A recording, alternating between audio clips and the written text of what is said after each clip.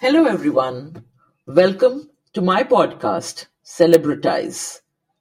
Today is Valentine's Day, and what better day than today to talk about self love?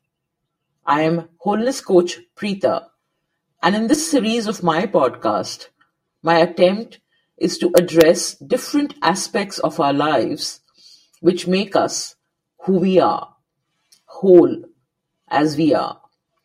But we tend to believe, because of how life has treated us, that we need to do more work to become whole. But in my own journey, I've learned that it's not about doing more, but actually stopped doing more from the mind and just start being more from the heart can actually make us realize that we are already whole. We don't really need to change anything or become anything. Rather, we need to just relax, slow down, and ease into ourselves. Now, this easing and slowing down will seem paradoxical given the world we live in, where achievement is what we are defined by. But my experience in my own life has been that the more we do and the more we focus on achievements, the more we are externalizing our own experience of ourselves. Life brought me to a point where I was forced to slow down because the last relationship that I had was cracking up totally and breaking me down internally. That pause, that realization that I am totally alone in this world brought me to the realization that if I don't love myself, if I don't accept myself, if I don't accept gratitude for all that I have and have been in my life, I will completely demolish myself.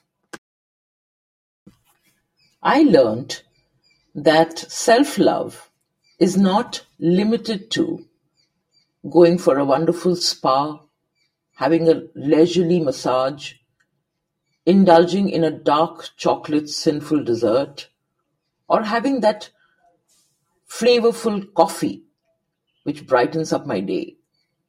Yes, these are signs of self love when I'm stopping and enjoying the moment. But these moments have to be more consistent, more permanent, not short lived like these indulgences are. Once you have had that spa experience, how long does that feeling remain? Or this cup of coffee that rejuvenated you, how long does that feeling remain? Just till the next cup, right? So I learned that I cannot depend all the time on external forces, but I have to look within and find within myself that aspect that truly loves who I am, despite my bad hair day, despite my bad mood, despite this mood of feeling low and lonely. I was introduced to self love late in life, but I'm thankful that I was. And I wish everyone learns self love as early as possible. Simple things like looking into the mirror, which is a Louis Hay exercise, taught me that I can't look into the mirror and just notice my skin, my features, the color of my skin, how my hair is looking, and judge myself all the time, or feel very, very proud and arrogant about how beautiful I am. But this exercise of looking into the mirror is more looking into your own eyes through the eyes of that which looks through the eyes. Let me repeat what I said. When you look into the mirror, don't look at what the eyes see on the external.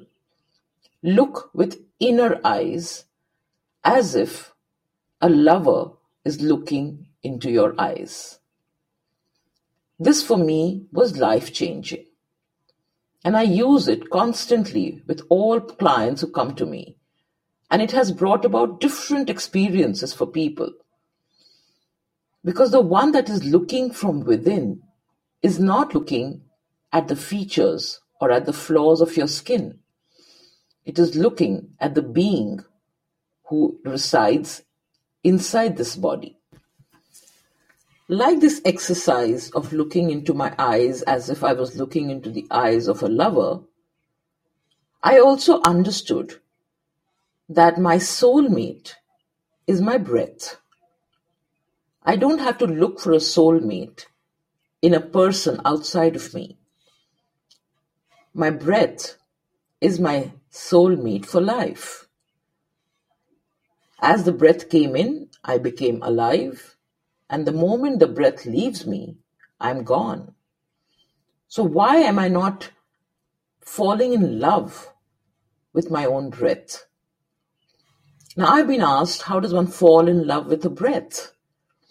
Well, the way I did it for myself is I just, before going to bed, would sit on my bed and feel as if the breath that was entering my body was caressing my insides. Just giving it that kind of attention that you would like a lover to give you. And I realized that the more I paid attention to my breath and felt it entering my body, touching my core, it brought about to me a kind of peace, a kind of acceptance that I had never felt before. Now, when I'm doing these exercises of looking into the mirror or falling in love with my breath, the mind is obviously not quiet. The mind is obviously chattering away, saying, "How stupid! What are you doing? Why are you wasting your time? Go look for a person who will make you feel fulfilled." But I've also learned in my own journey that the mind is changeful. One day it will say this, and the very next moment it may say just the opposite. But there is a constant voice which speaks inside, which does not change its script. And I've learned to pay attention to that script. Now, that script is softer, slower, kinder, consistent. Unlike the mind's voice, which is strident, forceful, and changeful. And in this journey of self-love, I also realized that what I want from another to make me feel fulfilled is something I need to give myself first. I remember reading at somebody, I don't remember whose quote this is, if you are a half a circle and you expect the other to complete your circle by being the other half, you may be in for disappointment.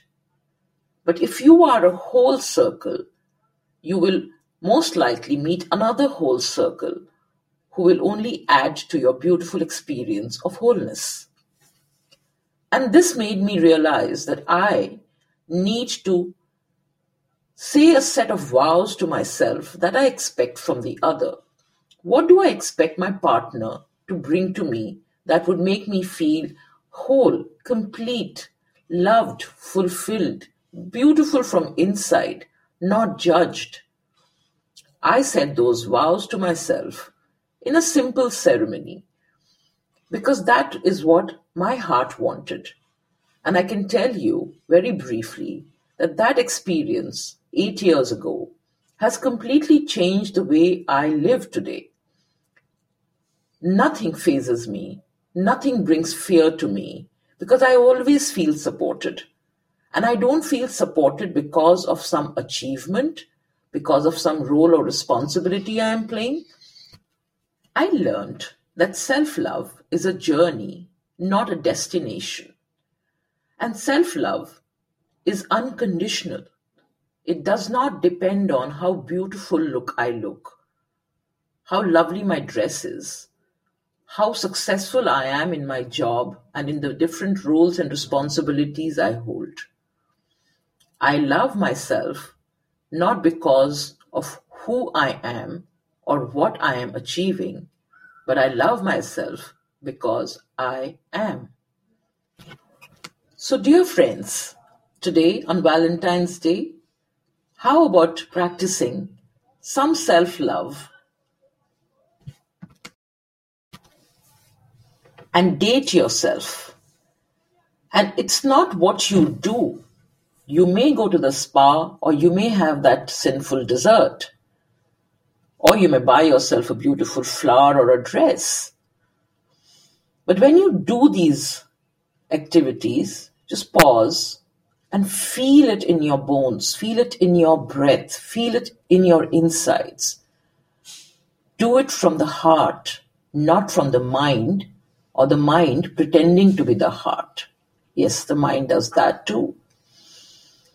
So even when you're having that experience, which is temporary and will fade away, make it more permanent by being totally in the moment and not allowing your mind to take you back or forward to any other moment. Be present totally to the experience of whatever it is you're doing for your own self-love. Thank you for listening. I look forward to having you listen to my further podcast as and when I bring them out. Thank you so much.